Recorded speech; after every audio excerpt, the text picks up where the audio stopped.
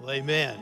Well, it's been a wonderful time of worship this morning. Thank you, Ryan, so much for leading us. And in Tim's absence, you did a wonderful job. And, of course, Barry's children's sermon. Man, how can you follow that? And did a great job. We're going to really miss his sense of humor, especially when he retires next month. But I want us to take our Bible this morning. I want to turn to Psalm 67. We know that this is the day after Christmas, and I'm surprised that you're here. Thank you for coming so much.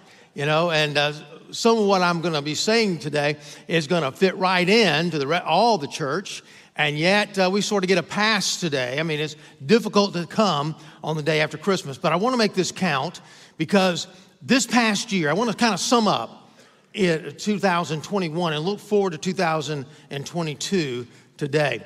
Excuse me. And what I want to talk about is something I haven't mentioned in the pulpit for quite some time, and that is the prayer of Jabez.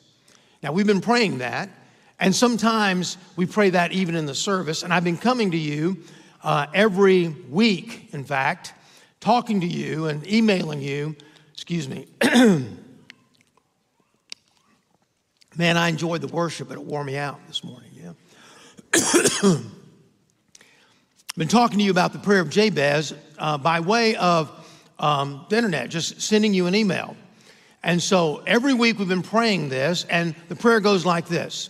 Jabez was more honorable than his brothers, and his mother called his name Jabez, saying, because I bore him in pain.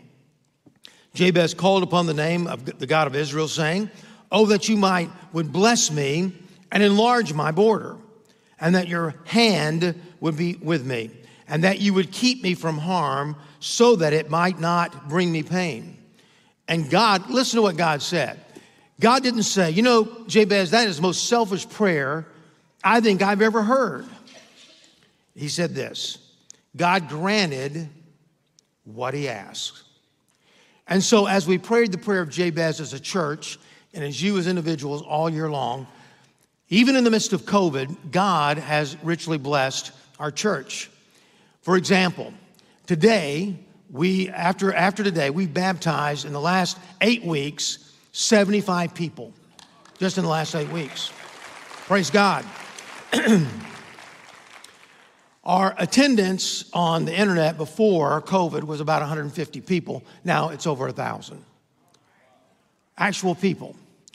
And then television, well, we were in about 5,000, preaching about 5,000 different people every week before COVID. Now it's 10,000.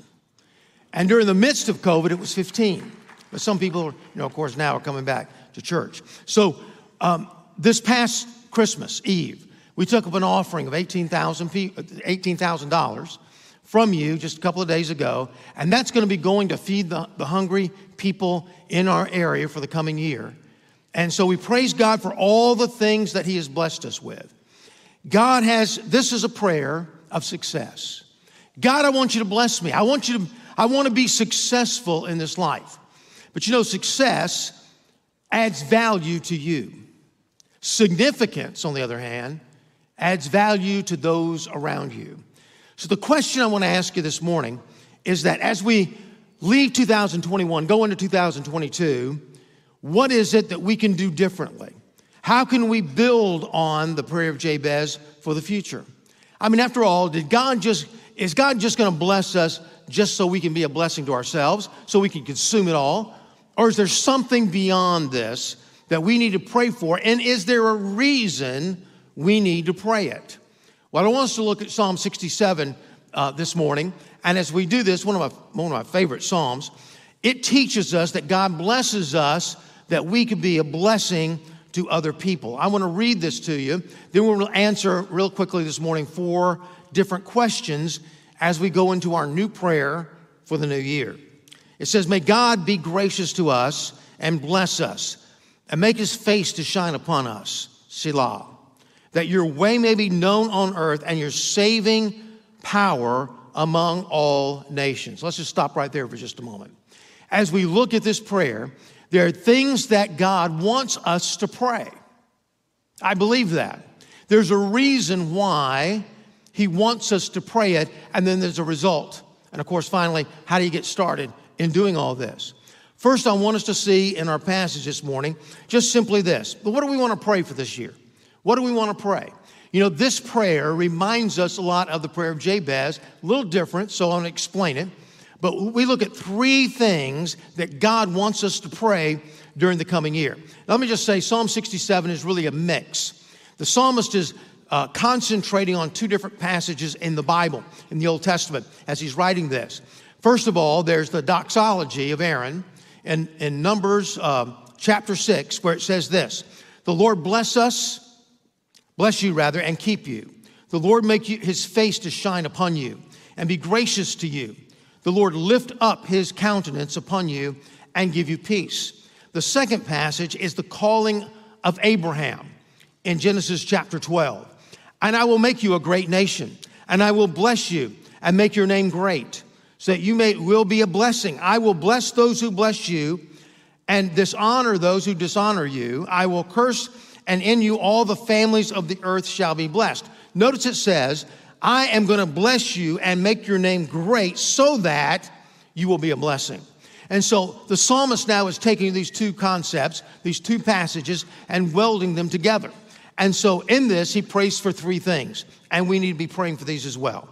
May God be gracious to us. Now, the whole idea of grace is very broad. It's really God's generosity. It's God's undeserved favor toward us. Everything that we have is from God. James 1:17 says, every good gift and every perfect gift is from above. Paul said, I am what I am by the grace of God. Grace, how do you get grace? I can share with you right now from the Bible. In James chapter 4, it says, God resists the proud, but gives grace to the what? The humble. We humble ourselves before God. We say, God, this is what I need. I need the blessing of God on my life. I need the grace of God on my life. Now, in what areas do we need that grace? Well, we need grace from God. That's how we get saved in the first place. And everything that we have after we're saved is from the grace of God. But I'm reminded of the 10 Commandments, which I'm going to be preaching on in a couple of weeks, just kind of going through all 10 of them. But let me give you a hint of what they're all about. They're about relationships. The first 4 is about your relationship with God. The final 6 are about your relationship with other people. And so the psalmist, and really us, if I could just take the broader scope of grace just for a moment, we not only need to pray that God would give us grace, but we would also find grace in the eyes of other people. We do. How many times are you misunderstood? How many times do you need forgiveness? How many times maybe that you need a second chance of things? I remember when this concept first came to me, I got a phone call from a good friend of mine. He was a member of our church, our last church. His name was Tom. And he called me up and he said, I really need to meet with you, Pastor. I need to run something by you here, and I need your prayers. So I went by his office. We talked there in his little office. And he said, and matter of fact, he was a vice president of a very large power company. And so we're meeting in his office, and he said, I've got to talk to my boss tomorrow and resign. And I said, really? He said, yes, I'm just going to go in. I'm not going to make any threats. I'm just going to resign because the president of the company, the president of the company, he's going to go talk to a CEO. The guy that's in between him was the president. He's a vice president, and the CEO leading everything. And so he goes and talks to a CEO. And anyway, he was going to go do this, and he said, would you pray for me? And I said, well, tell me about what's going on.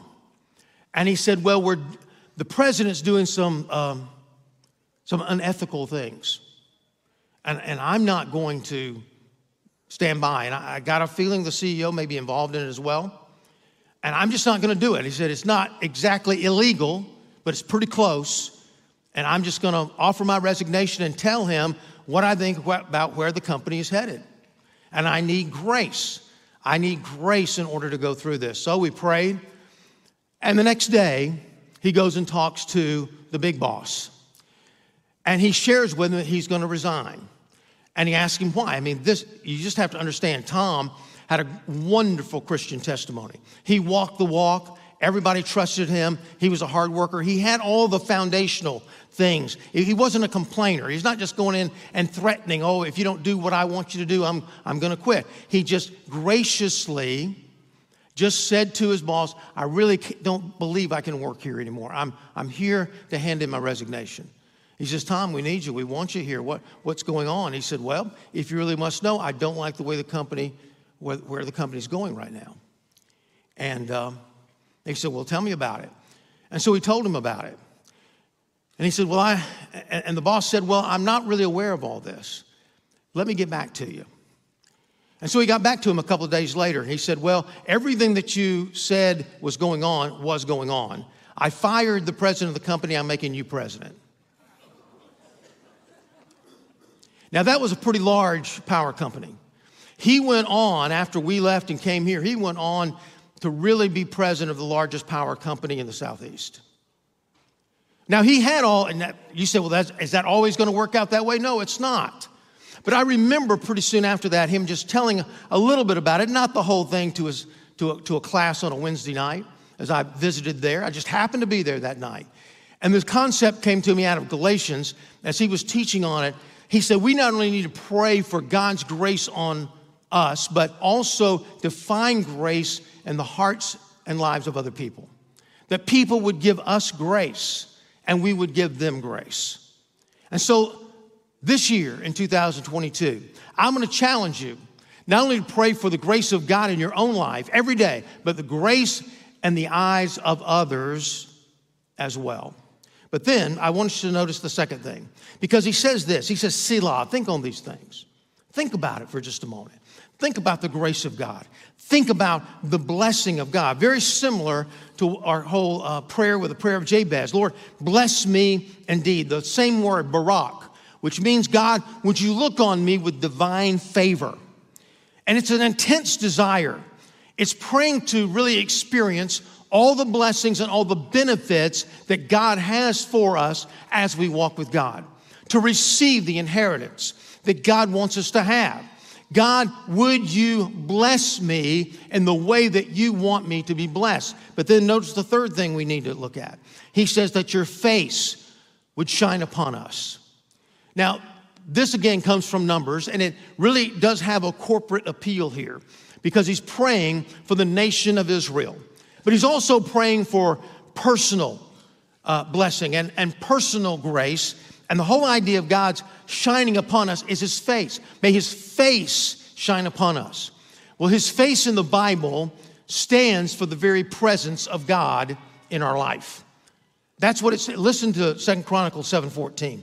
If my people who are called by my name will humble themselves and pray and seek my face and turn from their wicked ways, then will I hear from heaven and I will forgive their sin and heal their land.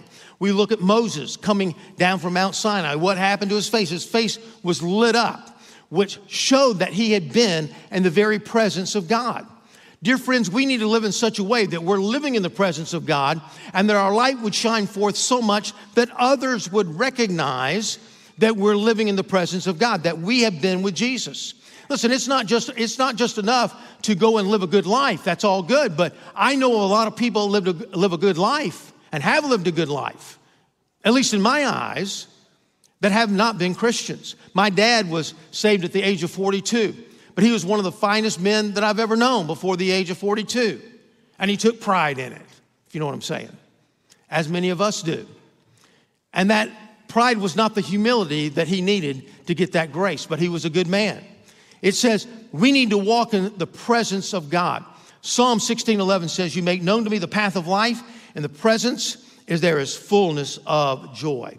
Are you walking in the presence right now of God where his face is shining on you so much that you have that kind of testimony? Maybe that's what was going on with Tom when he walked in that door. That suddenly his boss recognized the fact that there's something special going on here. I know that this guy's a Christian, and there's something about him coming to me with the very message of God on his lips. Well, this is what we ought to pray. Why should we pray it? God gives us the answer to that. It's not just to consume the blessings, it's to be a blessing to others. Let's look in verse 2. So that, as a result of, This is what you need to do. This is what it's for. That your way, God, your way may be known on the earth. And he explains what that way is. He says, your saving power among all the nations. Well, the way sort of really talks about, reminds us at least of John chapter 14 and verse 6, where Jesus said, I am the way, the truth, and the life, and no one comes to the Father but except through me. I am the way. I'm the road to heaven. We need to live in the grace of God. We need to live in the blessings of God. And we need to live in the presence of God so that our life will be so changed and the light of God shine upon our life so much that others would be attracted to the gospel of Jesus Christ. That your way, God, may be known throughout the entire world. And even in verse 6, it says the earth yielded its increase. It's really, this psalm is probably written during harvest season, and he's looking out to the fields, and he says, look at the increase in the fields, but we also need to see the spiritual increase as well. The nation of Israel, their original job was to make the way of Christ, or way of God, God's salvation, known throughout the Gentile world. Our job as Christian believers are to do the same, but first we have to have that change on the inside.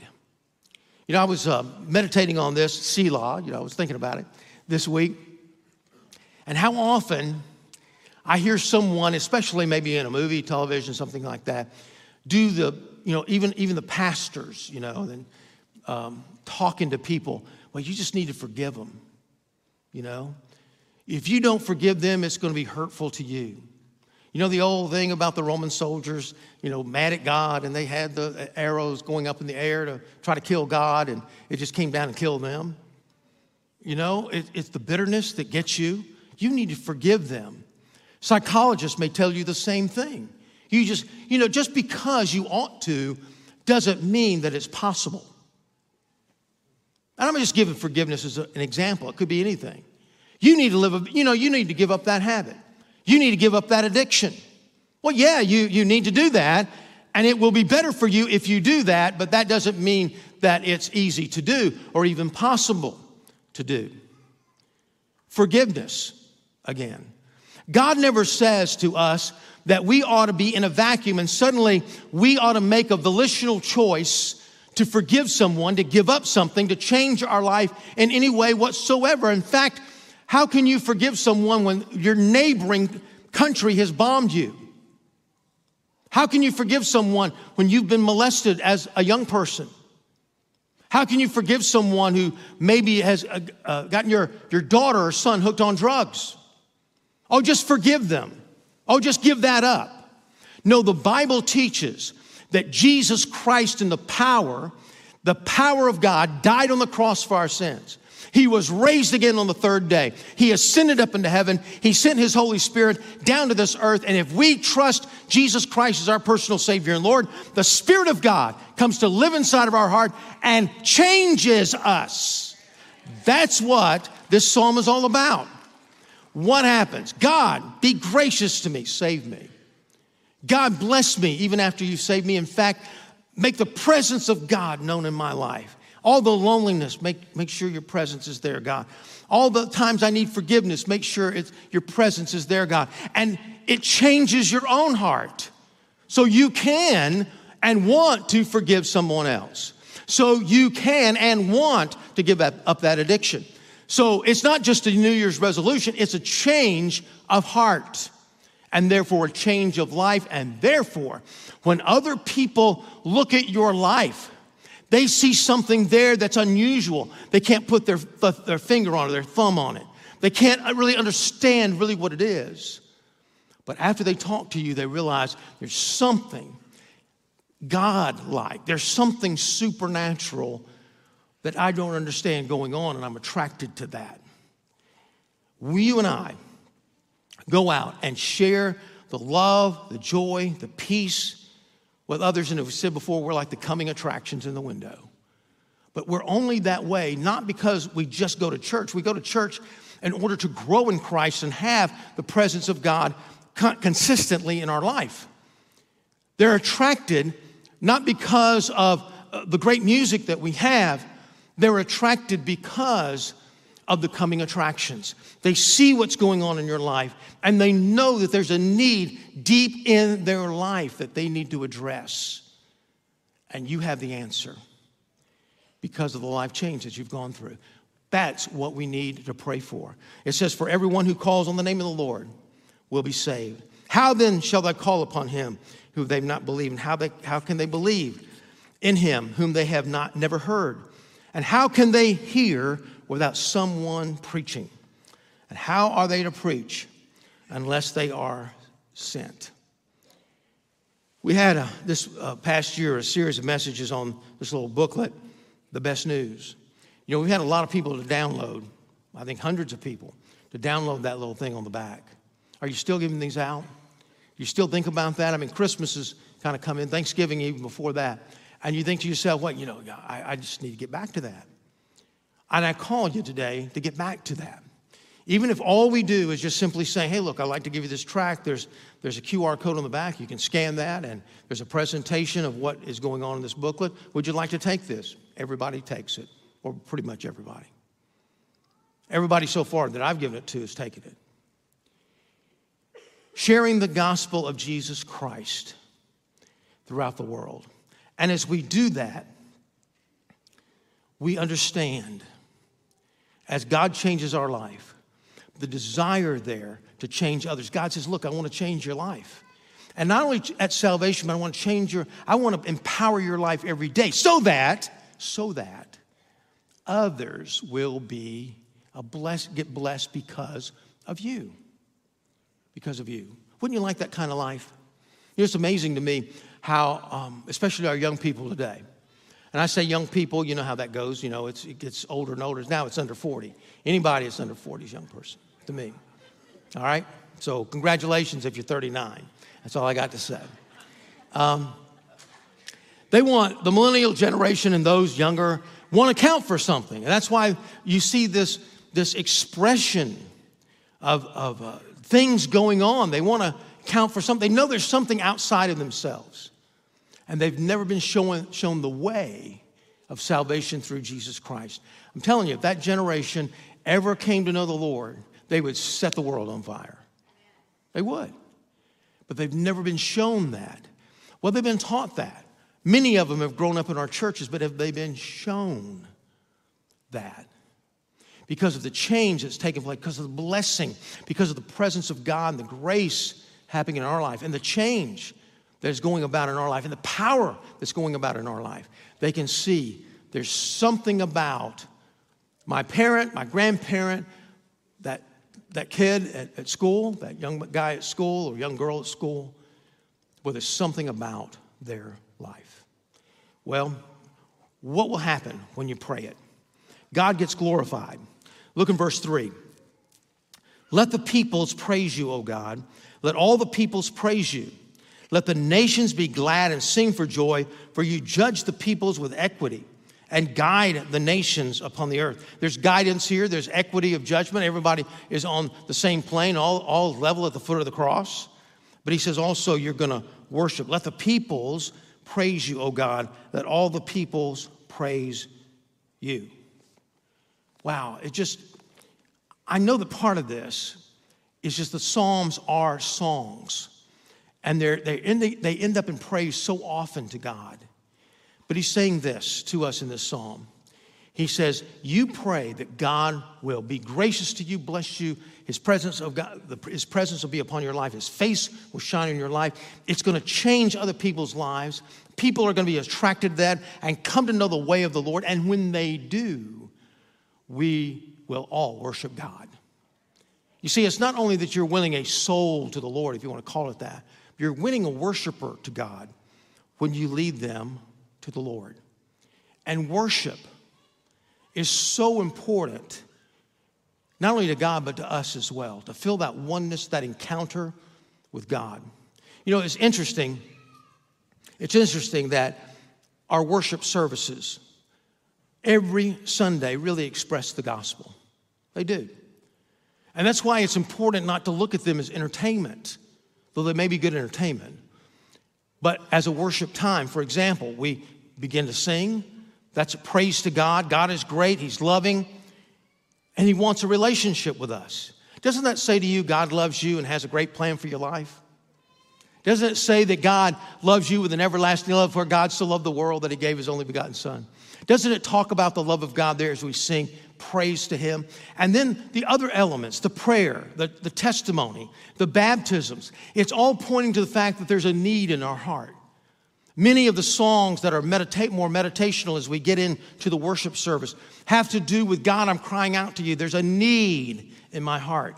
And knowing that the gospel says we all have a need in our heart for Christ. The reason Christ came to die on the cross for our sins, or he died on the cross, was for our sins, to cover our sins, so we can have forgiveness of sin.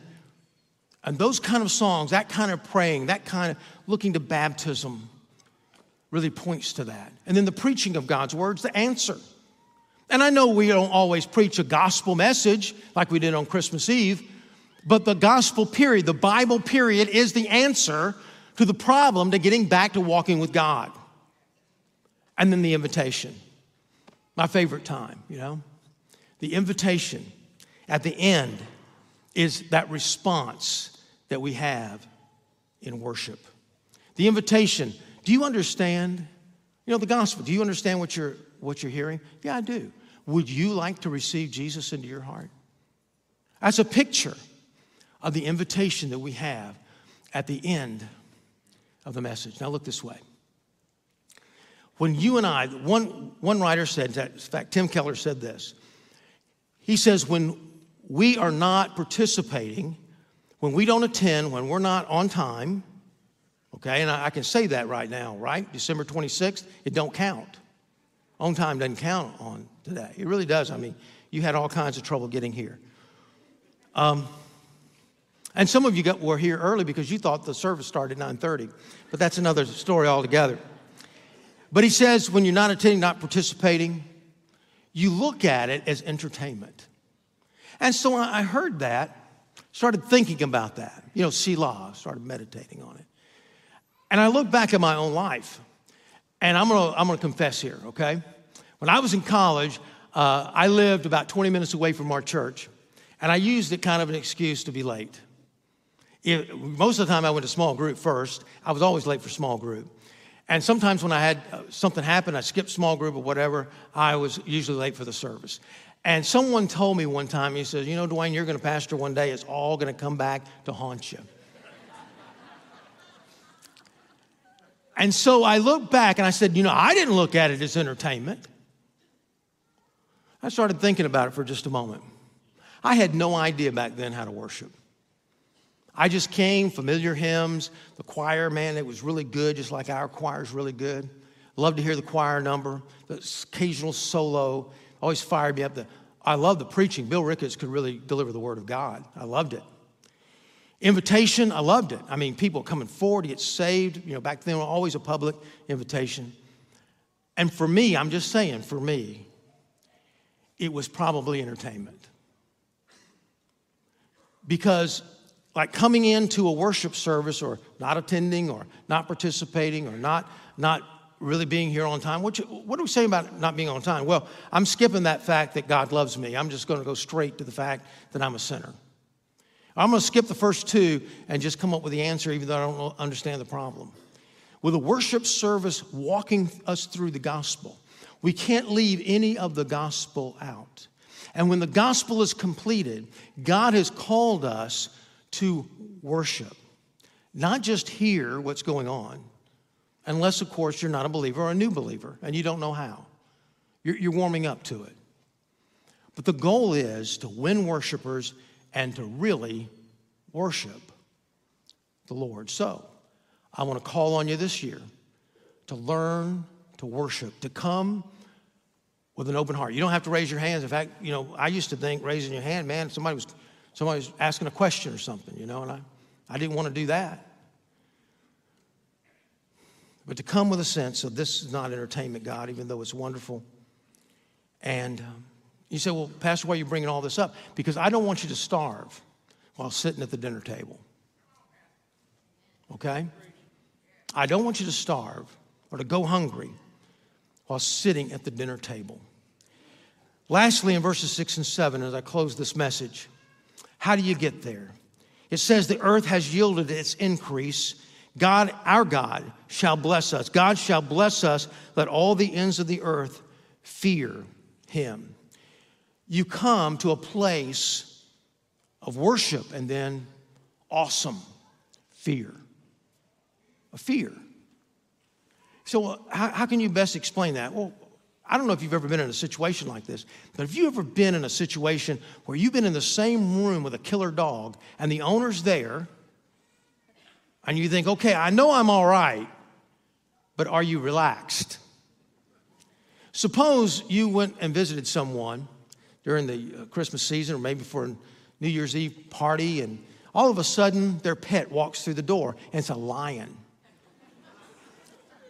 And the owner said, oh, don't pay any attention. He's just a little teddy bear, he just wouldn't hurt us. So he's never bitten anybody. Oh, he's never clawed anybody. Oh, you've declawed him. No, he still got his claws. You defanged him. No, he's still got his fangs. You may sit there the whole night, but you're going to have one eye open toward that lion the whole time. Nothing to fear, but there's something about it that there's something in the room that's far more powerful than you, who, if they wanted to, could take you out. How is the fear of God? You walk before his presence. You walk before his presence, and you realize, like Peter, as I explained New Year's Eve night, when he saw all the fish in that net, he turned to Jesus, and Jesus had a smile on his face, just real calm. He suddenly realized who Jesus Christ really was. And he fell to his knees. He said, depart from me, Lord. I'm a sinful man. The awesomeness, the fear in a good way. Oh, he's not going to harm me. But he could, and it's just so awesome. And the point of being hurt is not the point. The point of being so powerful that you could not even imagine it. And that's the way God is in your life, or could be. And the Bible calls us to that gospel, the way of salvation, which is receiving Jesus Christ into your life. And I know that you may be saying, well, I don't think you ought to proselyte everybody. Well, you're asking me to become abnormal. That's what you're asking me to do. Never sharing the gospel, become abnormal. Because there's no one that I know that doesn't come across the greatest news they've ever heard and want other people to know about it. Some of you on Facebook, you put things up there that's not even that great of news. I mean, it's not that great. Your dog got a haircut or something like that, and, one of your children want a ribbon. I mean, it's good, but you want to share it, right? You want to share it. When we've got the greatest news in the world, not to share it, you're asking me to be abnormal. Because listen, people may reject it. People may say, well, I'm not interested. They just don't know. They don't know what they're looking for. They don't know what they're looking for. That's why you've got to show them in your life what they're looking for, and then with your lips actually explain the answer to the problem. And everyone feels the same way. Why do you think we have superhero movies? Pam and I went to see Spider-Man, the new universe, or whatever it is. And I'm not saying I recommend the movie. I'm not saying I don't recommend the movie. I might watch it again and regret I even mentioned it. I don't know. But it reminds me of something. Whether it's a fairy tale, as J.R.R. Tolkien talked about in one of his books, or a superhero movie, or just simply a detective movie, we all understand the fact that we have a need. There's a danger, and we need rescuing. And the superhero comes along and rescues someone, and we all applaud. We all love that movie. Action-packed, yes, but the victory was won at the end. Why is it we're so attracted to that? Because innately, deep within us, we know we have a need to be rescued. But most of us want superpowers, don't we? Even on Facebook, you say, well, what's your favorite? If you had one superpower to choose, which one would it be? You know why we want superpowers? We want superpowers so we can rescue ourselves. And the spiritual realm, folks, you can't rescue yourself. You come to know Jesus Christ as your Savior and Lord by the grace of God. How? By humbling yourself before God and receiving Jesus Christ to save you. Would you do that now? Would you do that? With heads bowed and eyes closed. We've seen these many this morning, 8, 10 people get baptized. And you can be one of those too, but first you have to receive Christ into your life and your heart. And I want to invite you right now to pray this prayer with me. And you can pray it silently as I pray aloud. Lord God, thank you so much for loving me. Thank you, Lord, for going to the cross and dying for my sins. I open up my heart. I ask you to come in. Rescue me now. Rescue me, Lord. I can't save myself. There's no work I can do to help myself. I'm humbling myself before you and asking you, Lord, would you save me today? In Jesus' name, amen. Thanks for listening. You can find more sermons and other information at crosslifechurch.com.